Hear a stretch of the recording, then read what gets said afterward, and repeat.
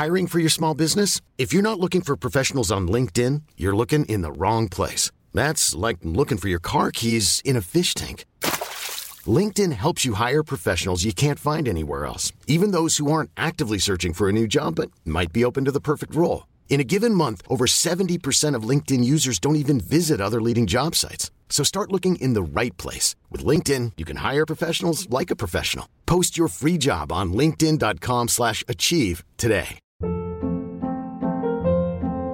Hold up. What was that? Boring. No flavor. That was as bad as those leftovers you ate all week. Keke Palmer here, and it's time to say hello to something fresh and guilt-free. Hello Fresh. Jazz up dinner with pecan-crusted chicken or garlic butter shrimp scampi. Now that's music to my mouth. Hello Fresh. Let's get this dinner party started. Discover all the delicious possibilities at hellofresh.com.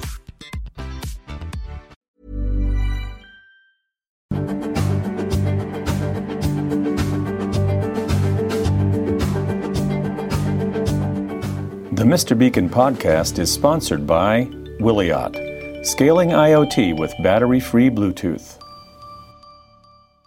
Welcome to the Mr. Beacon podcast. This week we have an interesting show. Well, they're always interesting, otherwise we wouldn't record them. But this week I'm talking to Robert Schmidt, who is the leader of the Internet of Things practice, the chief futurist at Deloitte Consulting. Robert, welcome to the show. Thanks for having me. It's great to be on there. Kind of a switch of roles. You were on my show, now I'm on yours. That's right. So your alter ego is Mr. IoT, and so we have Mr. Beacon meeting Mr. IoT. It sounds like something from a Marvel comic thing. I don't know whether we're dueling it out or we're like the Fantastic Two or whatever. Anyway, it's probably not a good look to compare yourself to a superhero. So, but anyway, it's great to have you on. And I don't know how you feel about doing your show, but I learn a huge amount from my guests. And so you, as well as running a consulting practice dealing with super interesting, demanding clients at the cutting edge, you're also talking to people throughout the IoT ecosystem constantly. And so it's great to be able to pick your brains. Before we dive into it, just a few housekeeping things. I want to give my usual non-paid for plug for Starbucks, basically as a thank you for running their program for young adults who have autism. My eldest son's in that program, and it's actually been going on 4 months now, so which is the longest time he's held down a job. And part of that is basically because he loves working there, and the people there are very understanding and flexible, and so it makes a huge difference. And as I think about it, this industry, I don't know what your view is, Robert, but I think this industry is full of people that are on the spectrum. Some are kind of at the Bill Gates end of the spectrum, and others are maybe less functional. And finding the folks that are more challenged, a great place to work where they can meet people is really good. So what's your view on autism in technology, Robert? Do you see a lot of people on the spectrum? Look, I don't know. It's a difficult subject. I've had a guest one time, and he actually had some interesting eye movement and an analysis, video analysis actually, of people, and when they walk up to expo booths. So what happened is, we do these conferences and we put up a booth, and we really don't actually know how well people interact with us. And so he created this technology that really tracked what people did when they walked by the booth, and realized that actually there is some learning for autism and a variety of other things that can be taken out of this. So he's taken his business and taken the business side and as well as the human impact side of what he does, and kind of broke it out into both. And I find this to be true for many of our technologies, that particularly when we connect sensors, there is such a human impact to what we can do with it. And it's sort of like this balance, right? What do we do that's business that makes money, and what do we do to give back? Or is giving back making money? I always get caught up in that a little bit when we ask ourselves too much, about the money question. Do we lose sight of actually some of the human impact of what it does? So in a roundabout way, I'm not an autism expert, and I don't want to claim to have the deep expertise that you do personally. I just try to see in many of the technologies we do discuss, what's the human impact of that? And is there something else it can do besides generating revenue or reducing cost or something like that? Yeah, I think that's absolutely true. And the cool thing is, I think you can justify, if we can do good, then I think there's a good business rationale for that, because so much of what we have to do is persuade people to join in, to use the technology, to trust us. And the best way, I think, of motivating people, whether they're customers or staff, is actually to have some purpose to what you do. So anyway, we're digressing a little bit from IoT, but I think, what I see you do on your show is you look at things holistically. And so, the topic that I'd like to explore with you over the next few minutes is really just what is the state of the Internet of Things. And what I was thinking we could do is, as you work for one of the great management consulting companies of the world, which you typically have a lot of interesting methodologies, we'd use one of the oldest ones in the book, which is the SWOT analysis: strengths, weaknesses, opportunities, and threats. It's got a quadrant, so it's got to be good. We're in beginning of a new decade, 2020. We've had 10 years of plugging away and more, some people would argue, of plugging away on IoT. What's your conclusion, or what's your latest view on the strengths of this basket of technologies that fills the IoT spectrum? So I want to start by saying we are a management consulting company, but we also do a lot of other things. We do a lot of technology consulting as well. We help with advisory and so forth. So just sort of wanted to start there, being a technologist at heart. Yeah. But coming back to your question about the strengths of IoT, it's an interesting time, right? 3-4 years ago, people talked about the hype cycle. Today, we talk about the SWOT analysis. So I think that in its own shows you the change we've gone through. But when I look at strengths, I see sensors have become much, much less expensive. Even more important, sensors are now becoming wireless, which that's going to make a huge difference. And, who else knows more about this than you, working at Will IoT? Mm-hmm. And so I think that's a big difference. Data transmission has become cheaper. I dream of the day when we transmit data for free. Mm-hmm. Obviously, that's not the vision of my friends at the telecom companies, but I still believe that we're going to get there. Mm-hmm. But it's really, really gotten cheap. And last but definitely not least, we today have platforms that actually can deal with the data volumes that we produce. A good colleague of mine who now works at Panasonic, he actually, when he started his company, 5-6 years ago, he had to create his own platform to take in the data, to manage the data, and so forth. And today we have true IoT platforms. And I'm using the word platform almost reluctantly, mm-hmm. but we have big platforms that can handle the data that we produce and can deal with it, which is really the underpinning of all the apps we build. Let's just dig into this platform thing. So one of the things is we now have true platforms. What did we have before true platforms? What's the difference? We wrote our own code. We had Python. We had code to write. We had cloud services, but we didn't have the services or the capability to deal with all the data that came in. So real-time streaming, that's something that's really was required for this. artificial intelligence, the way to really sort through the data and give you results that we can't make up on our own without weeks and months of analytics. Now we can have a machine give us an analysis, or even maybe just come up with a question to ask for us to then ponder and take from there.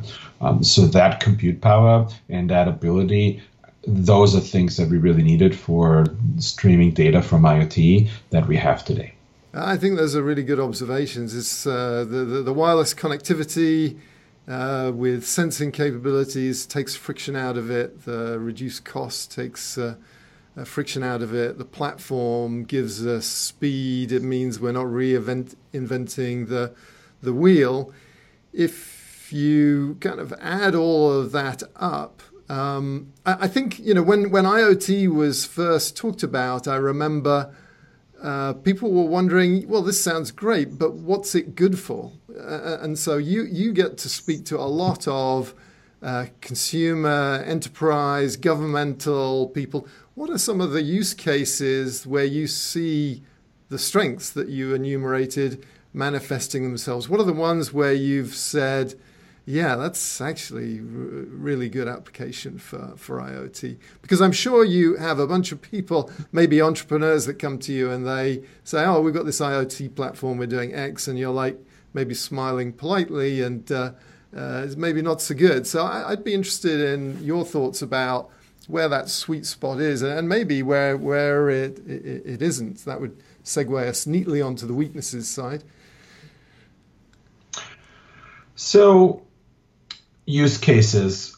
One of the most talked about use cases is predictive maintenance. Instead of doing scheduled maintenance whenever the schedule comes up, whenever we hit a milestone of so many hours run, or, for the car, it'd be how many miles have we driven. Instead of that, look at the engine, analyze the engine, or whatever it is we're looking at. I'm just continuing on the car analogy, and doing maintenance when required. And I still believe it's a great use case, and it's not typically the first one we go after. Mm-hmm. I think the first one and the easy one, particularly when we talk about smart factory or factory floor, is really connecting machines end to end, so start to finish, from the really start of a factory line all the way to the end, and gaining insights into that is often the very first use case that really shows already incredible benefits. And, we see use cases where we see examples where we do that, and instead of people having to put a whole new factory line on the floor, they can actually squeeze an extra 10% out of the existing line and therefore produce more and save working capital, increase throughput, and so forth. So just by connecting and creating visibility from start to finish into a factory line is a very, very simple use case. I think I just want to pile on there and echo that. I think that's so right. I think there's still a huge portion of industry that may have incredible incredible tools and so forth. I was on site at one of our customers. They're kind of heavy industry, and they have these machines that look like they just straight out of Terminator 3, or is it Terminator 4 now? I'm not sure. But just the ability to throw these multi-ton products around in this environment is incredible.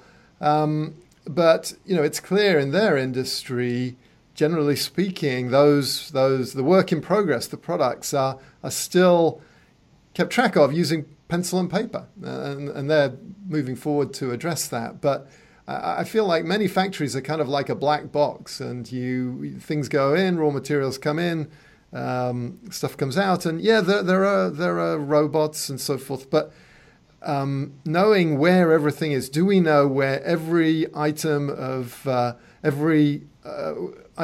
work in progress, finished product, raw material, tool, person is, and if we did, what could we do with that information? It seems like we're just really starting to scratch that surface.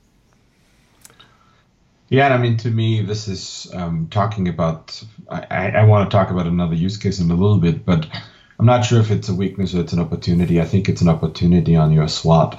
But when we talk about the factory floor, the opportunity here really is, and what's new is we're bringing, we call about the convergence of IT and OT, the information technology, the people that work in the IT department, and the OT folks, the operational technology folks, the people on the factory floor. They got to sit down and work together.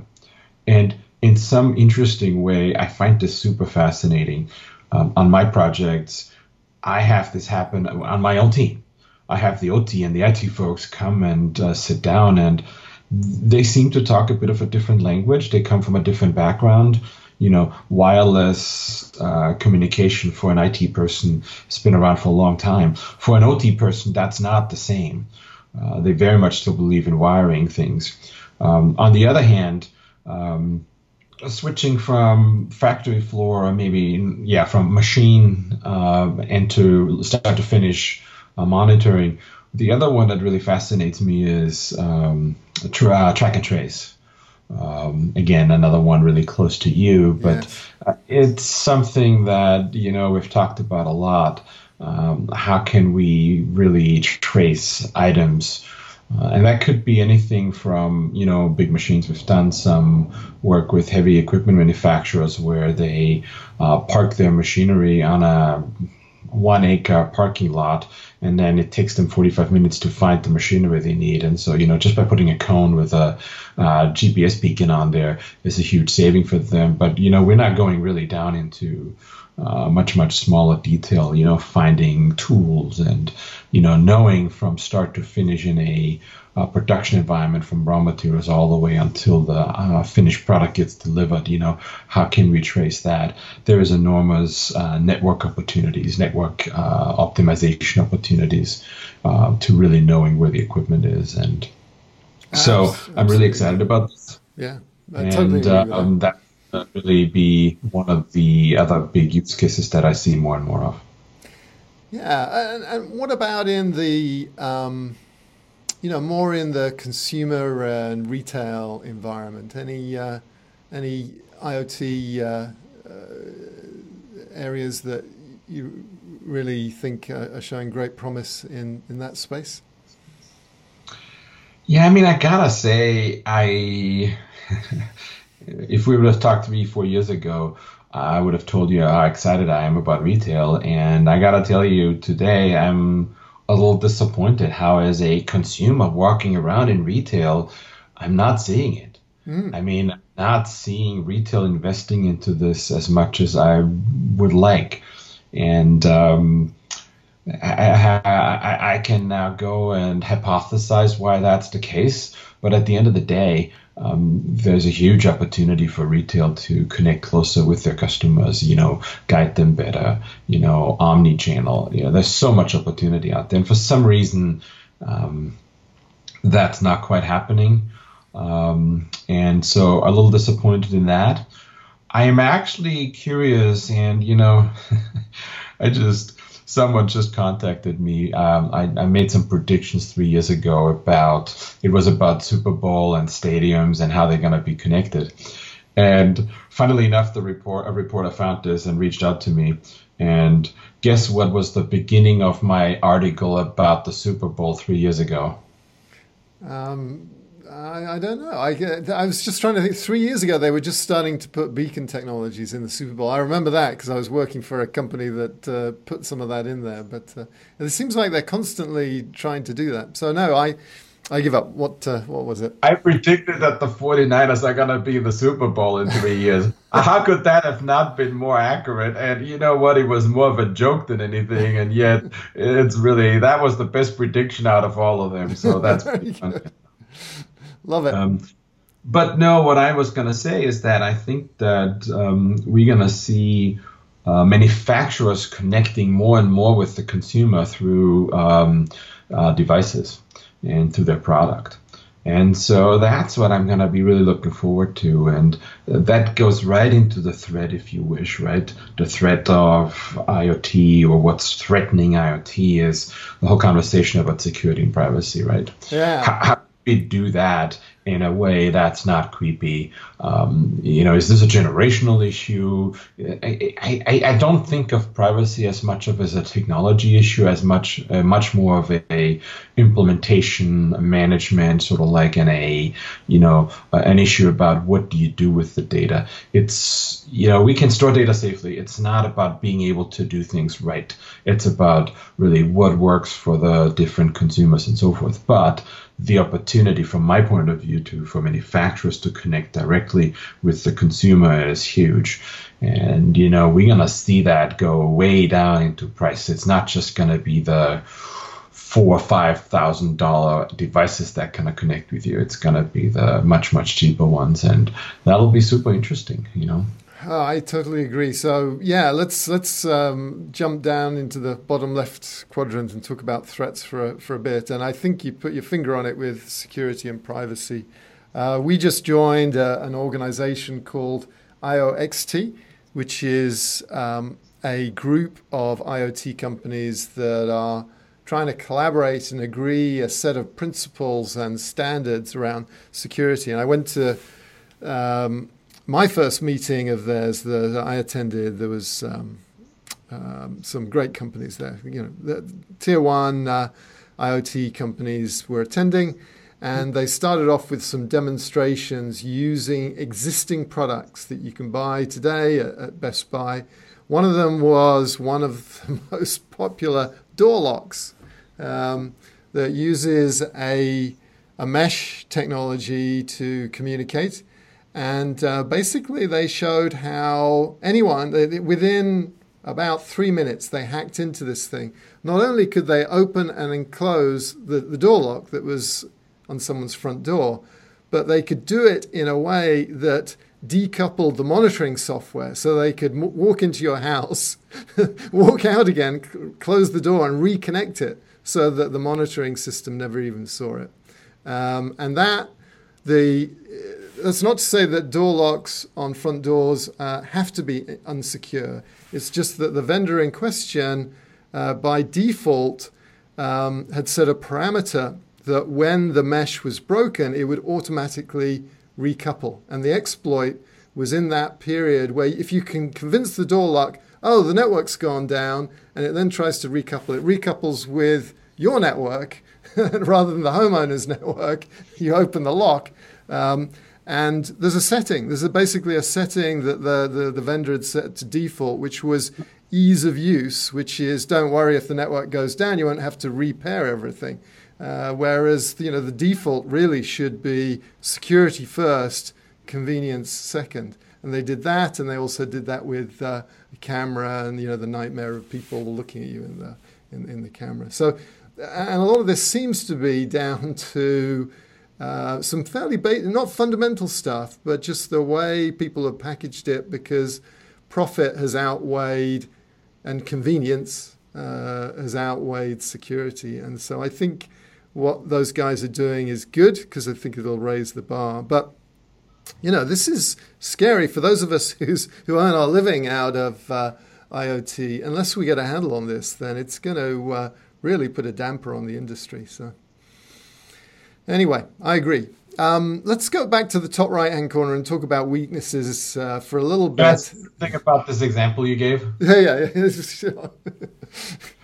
So I find it interesting, right?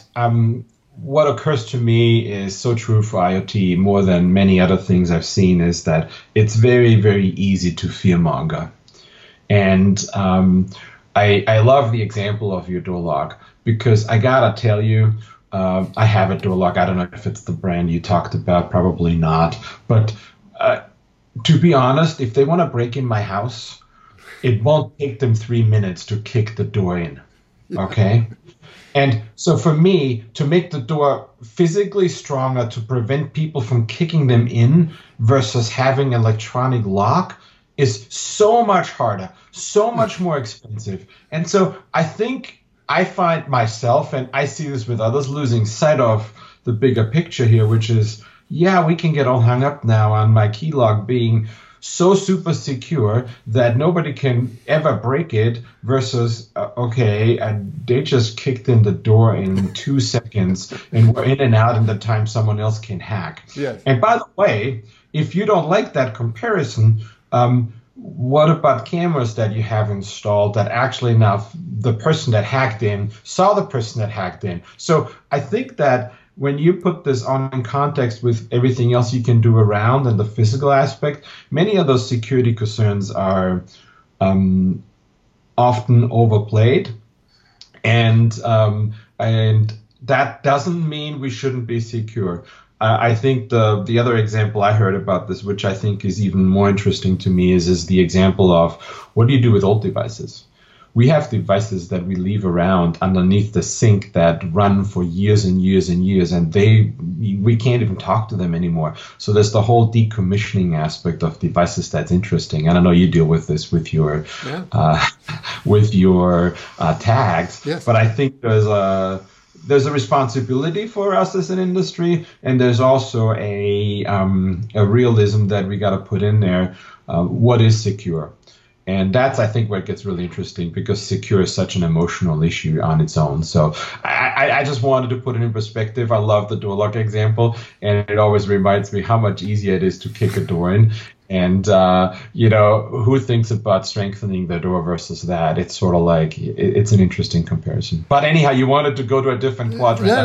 Let's go with this for a little longer, because I like what you're saying. And I think having balanced perspective is so important. And the problem is, with this social media world, it's so easy for you to play to the 1% of people that are really shouting loud about this. And, the way you deploy technology can be skewed. It's Clayton Christensen just died, didn't he? The author of The Innovator's Dilemma, one of the best books on technology innovation that I've read. Back in the days when I used to read books rather than listen to them. And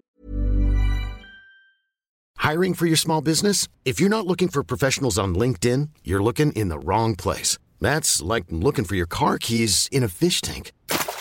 LinkedIn helps you hire professionals you can't find anywhere else, even those who aren't actively searching for a new job but might be open to the perfect role. In a given month, over 70% of LinkedIn users don't even visit other leading job sites. So start looking in the right place. With LinkedIn, you can hire professionals like a professional. Post your free job on linkedin.com/achieve today. My business used to be weighed down by the complexities of in-person payments. Then, Tap to Pay on iPhone and Stripe came along and changed everything. With Tap to Pay on iPhone and Stripe, I streamlined my payment process effortlessly. Now I can accept in-person, contactless payments right from my iPhone. No extra hardware required. What's truly remarkable is how I can cater to all of my customers' payment preferences. Whether they're using cards, Apple Pay, or other digital wallets, Tap to Pay on iPhone and Stripe ensure a smooth checkout experience every time. And it's not just me. Stripe helps businesses of all sizes, from local markets to global retailers, scale quickly and stay agile. To learn how Tap to Pay on iPhone and Stripe can help grow your revenue and reach, visit stripe.com/tapiphone. His premise was you can go out of business pretty fast by listening to your customers too much, because, who do you listen to? It's the most focal ones, and it'll be probably the biggest ones that have a set of very specialist requirements. And then you tend to ignore kind of the people that were happy with good enough. And then someone comes along with a product that is a fraction of the price that's good enough. And before you know it, you're servicing a tiny part of the market, and these other technologies have eaten your lunch. And I think the danger is that we treat security that way. But the flip side is, even though I agree you can kick down someone's door pretty easily, and who's really going to be able to understand Zigbee repairing and all that sort of thing. But the reality is these crooks can pull down an app which has been written by someone really smart, and they may not be the smartest knife in the drawer, but they can still break in very easily. So but to your point, it's about balance. But that's security. What about privacy? We can't have a conversation about IoT without talking a little more about privacy. Where do you think we are on that? It's something that we at Wiliot, we think about a lot, and we're trying to get the right balance on, because when you can have tags in people's drinks cabinet, medicine cabinet, in their underwear, then you need to respect that, and you need to do encryption. But then, where do you stop? You can make a product that is unusable, because, like, I would argue iOS is becoming unusable. I am so fed up with these blooming messages saying, this app is tracking you. I really don't care. I just want to get on with my life. And the fact that they're making me do this, and I feel like they're doing this because of some purity test, anyway, I don't want to burn any bridges with Apple, so maybe we'll edit this bit out, or maybe we won't. What are your thoughts on that balance with privacy and where that's headed? So I have an interesting story for you. We, Deloitte, did a research study, 9,000 people, I think 8 countries across the world, and asking them which technology has helped you professionally and personally the most. And I'll be happy to report that IoT came out at the top, and but only at like 54% strongly agreed that it helped them. And then AI and additive manufacturing, there were a bunch of things that were all below them. I have to say, 54% satisfied isn't really that high. I think we have a long way to go. But here was the interesting one. We then split this by age group. And so I went to the Barcelona World Congress and did a bit of a panel on that. And I wanted to be prepared. Why was that the case? What hypotheses, theories, fantasies people had about this? So I brought a group together of a bit more diverse than myself to hear what they had to say. I had opinions on many of the other data points, but on that one, I really couldn't, on age, I couldn't quite go and split this apart. And so I had a group. There was one male Deloitte person, mid-20s. There was a female one, late 30s. There was someone in their 40s, and then there was me in my 50s, okay? And so we talked about this, and we had this super interesting almost debate, argument breakout between the guy in the 20s and the woman in the 30s. And the woman in the 30s was like, oh my God, I can't have all this data. They are looking at me and they're seeing me. And the guy in the 20s said, look, if they give me valuable information from me sharing information, I don't care what information they have about me. And then she came back like, well, yeah, but they're going to deny your mortgage. And he's like, I don't need a mortgage. And so, she has kids, he doesn't, So it really showed there was a huge a huge difference in terms of willingness to accept privacy and really deal with that in different age groups. And, this is a small sample, right? This were 4 people. I fall more into maybe I'm trying to be younger, but I more fall into the 20s kind of range, where I say, if something tracks me at the wrong place and I don't want it to see, then I probably shouldn't have been at that place in the first place. Yeah. So I'm fairly lax about this. I feel the same way. If it gives me valuable information, and that's good. But here's my conclusion out of this. I think I want to be in control over that, and I want to choose what I want to see and don't want to see.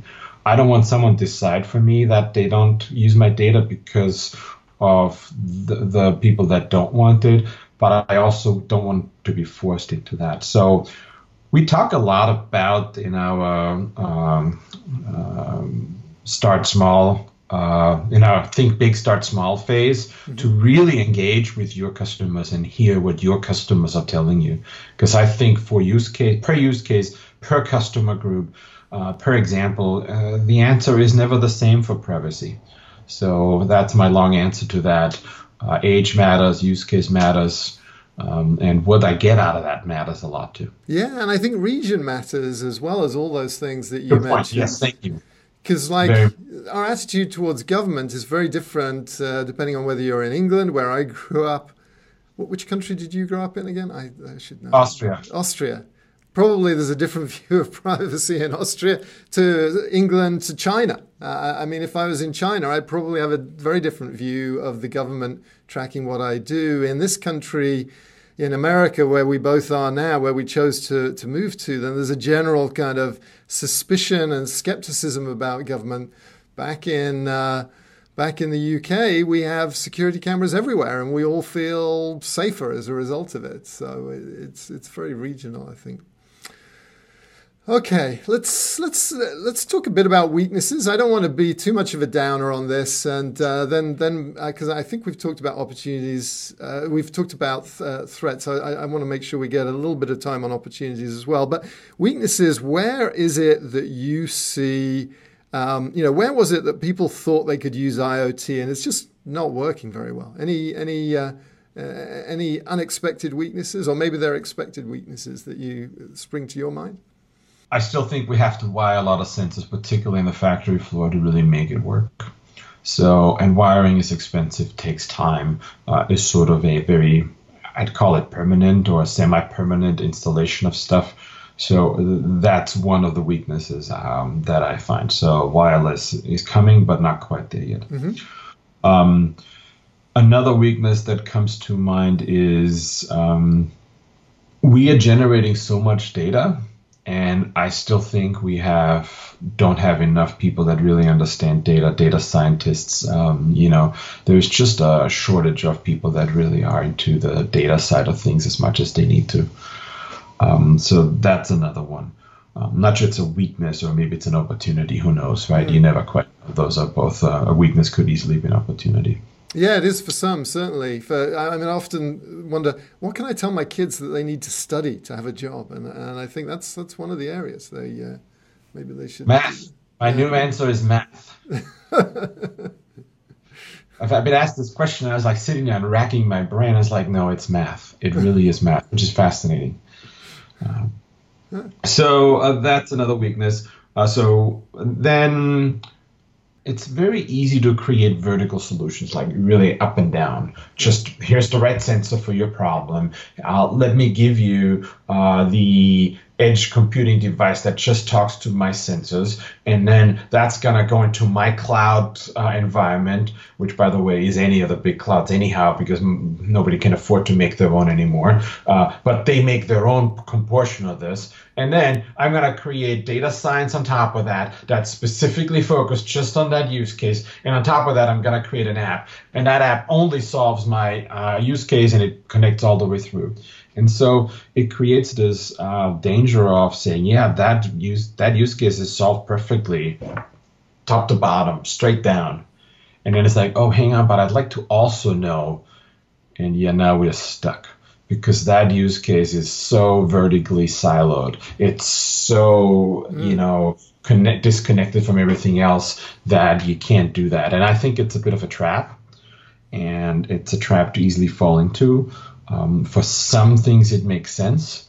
But I was just on a call with a company that makes amazing sensors, and they said, yeah, it takes too long for other people to do data science. We created our own data science environment and our own analytics environment, and now we have another environment to go to and look at the data.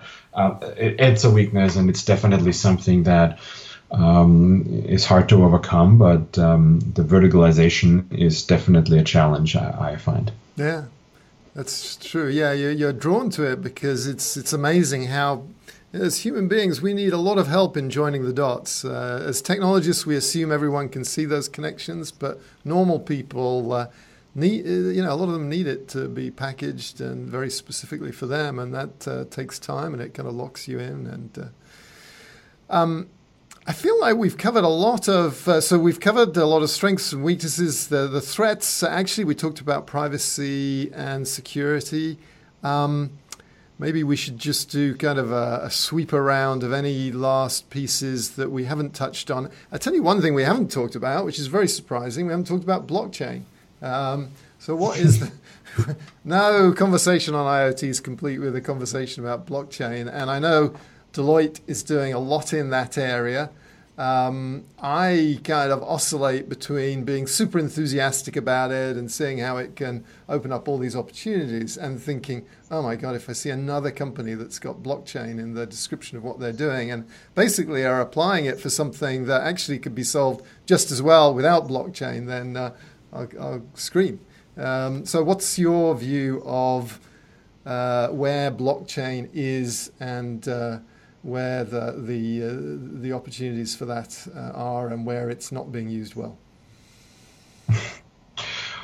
So, when you said blockchain, the next thing that popped into my mind was like, let's just add on 5G, right? Because we got to talk about that too. Yeah, we should. Yeah, that's a good point.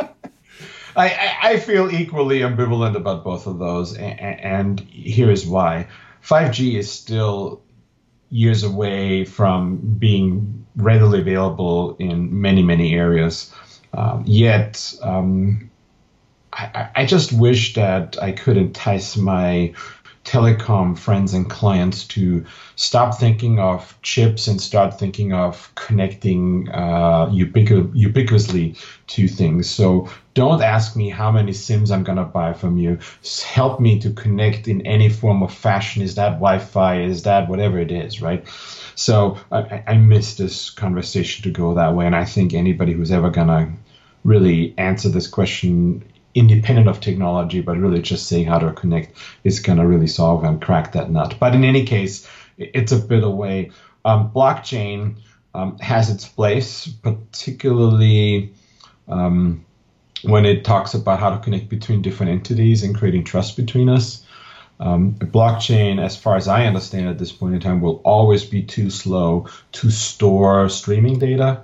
So the massive amount of data that a sensor generates, we're not going to be having blockchain sitting there capturing every data point and then passing it on. Yeah. However, it has a place for where, you give us the chip, we get the data, but then we pass the data from the raw material manufacturer on to the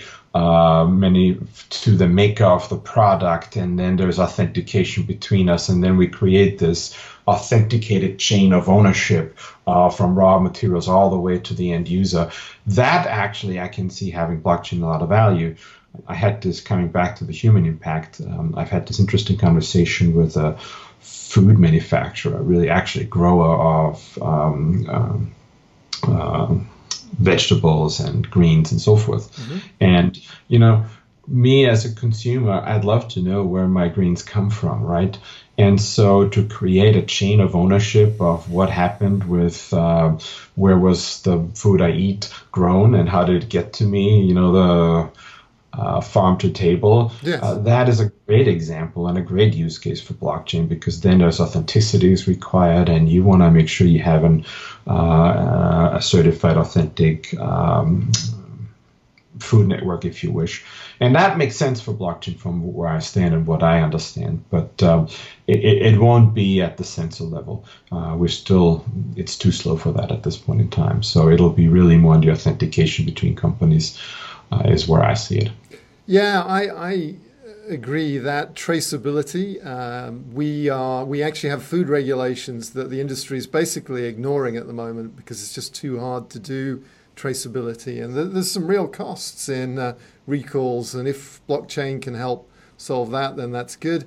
Of course, you can go to ridiculous extremes. And for a while, I was skeptical about this provenance thing and the value of it. And I think of that sketch in Portlandia where the couple in Portland, Oregon, where I spent some time, very known for its political correctness, they were being briefed on the identity of the chicken who basically gave its life for the meal and what its name was, where it lived, and what its hobbies were. And it was just absurd. And it's like, yeah, I actually think this is ridiculous. I don't think we need that. But then someone pointed to me, well, you probably think about it differently again if you're in China and your baby is potentially being poisoned and killed by formula and drugs that are not real.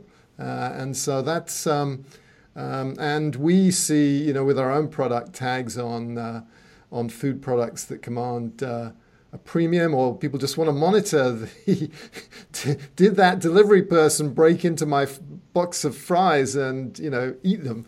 So there's a lot of fascinating use cases around food traceability, and it's something that we care about. All right. What's that? I just started. Weight has always been an issue for me my entire life, and so I'm on another march to improve my food intake. Yeah. And one of the things I looked was outlined to me was, I gotta lower my sugar intake. And so, did you know that on the back of every package, every ingredient has a percentage of daily, how much daily intake you should have for that particular piece of ingredient? Yes. Except sugar. Oh. Pick it up. You will notice that sugar has grams. By the way, 4 grams is a teaspoon, I think, a teaspoon. It's just nuts if you think that, you look at this, but there's no percentage next to it. And it's fascinating to think, how did that happen that sugar doesn't get a percentage versus all the other ones? So it's a really tricky one, right? And I think it's going to be back to what I take out of this. It's back to us as consumers to really make our voice heard by buying what we think is good for us and, being very conscious. And I think this is true for many other things.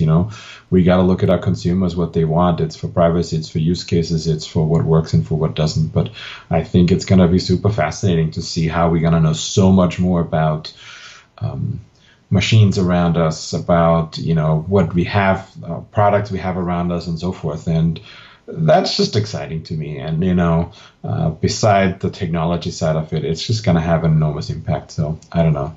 I just thought it was an interesting story to think that sugar doesn't get a % of daily recommended intake. I am flabbergasted by that. That's amazing. This has been really fun. Robert Schmidt, Mr. IoT, thanks very much for joining us. If people want to catch Coffee with Mr. IoT, what's the easiest way of finding it? Just go on YouTube and search Coffee with Mr. IoT or subscribe to the Deloitte channel, and you'll see lots of other interesting contributions. But it's on YouTube, and actually we just made a podcast out of it too, so you can search for podcast too. We're taking all the YouTube stuff and making it into a podcast. So you've been way ahead of me on that. Brilliant. Well, I definitely enjoy listening to it, and I appreciate your doing this crossover episode and joining us. I am looking forward to speaking at the Deloitte Digital Agenda Conference in Copenhagen, 11th of March. So thanks for inviting me to talk about what we're doing with Wiliot there, and I'm looking forward to the next time we get a chance to talk, Robert. Thanks for joining us. Thank you for having me. Thanks, Steve. Bye.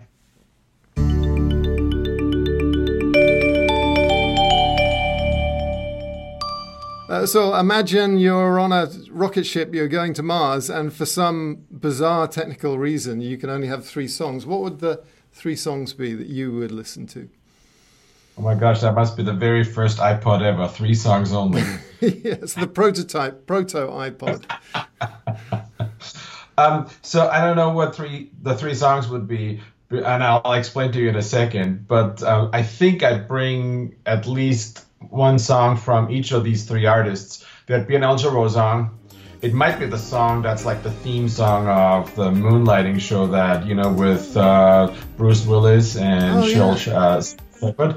That was great. So one Al Jarreau song. It'll be, and I saw him live twice. One Barry White song, because that always lifts me up. I kind of like, I don't want to fess up that I listen to ABBA, so I figured I'll pick some Barry White stuff. Okay. And I don't exactly know again which song it is. And the third, and I saw him live, and John Mayer, a John Mayer song. And I was lucky enough to see John Mayer before he became Big John Mayer. I saw him once actually in San Diego at the House of Blues play. Oh, it's a good venue. Very nice, intimate, big enough to have atmosphere, but cool. Well, yeah. I mean, it's interesting. As I pose this question to you, I realize you've sort of been on the closest thing that one could have, a trip to Mars. You've actually been sailing around the world. How long were you on that sailing boat for? I lived on the boat for 3 years. I sailed from actually San Diego all the way to New Zealand for a year. Amazing. And were you listening to music then, or was it just fighting the elements to stay alive? Oh, no. Listening to music most of the time. Oh. Yeah, that was one of my projects. I put speakers on the boat everywhere so I could listen to music because, as I said, I love having music in the background. So, yeah, it's interesting. The reason I don't know the songs is because to this day, I don't always listen to lyrics. Lyrics for me come kind of hard. Yeah. So I'm more a melodic kind of guy, the melody and so forth. Lately, I found out that in some of my old music, it's a pretty sad lyric, because now I hear the lyric after 20 years living here. It's like, ooh, that's not really a good message. Maybe I got to take that off my playlist. But and is there a set of songs that remind you of that journey, or artists, or is it the ones that you just described? No, those artists I've liked for a long, long time. Some of my friends make fun of my playlist because it hasn't changed in like 15, 20 years. Well, no, John may have added more recently, but in any case, yeah. No, it's just, I don't know. Okay, no song that you hear and you think, oh man, I remember when I was on a howling storm in the middle of the Pacific. Okay, very good. Well, that very good backdrop to that question, and thanks for answering it.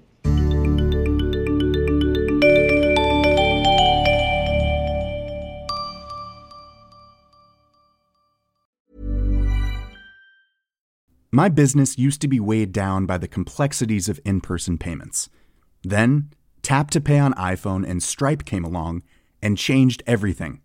With Tap to Pay on iPhone and Stripe, I streamlined my payment process effortlessly. Now I can accept in-person, contactless payments right from my iPhone. No extra hardware required. What's truly remarkable is how I can cater to all of my customers' payment preferences. Whether they're using cards, Apple Pay, or other digital wallets, Tap to Pay on iPhone and Stripe ensure a smooth checkout experience every time. And it's not just me. Stripe helps businesses of all sizes, from local markets to global retailers, scale quickly and stay agile. To learn how Tap to Pay on iPhone and Stripe can help grow your revenue and reach, visit stripe.com/tapiphone. Hold up. What was that? Boring. No flavor. That was as bad as those leftovers you ate all week. Keke Palmer here, and it's time to say hello to something fresh and guilt-free. Hello Fresh. Jazz up dinner with pecan-crusted chicken or garlic butter shrimp scampi. Now that's music to my mouth. Hello Fresh. Let's get this dinner party started. Discover all the delicious possibilities at HelloFresh.com.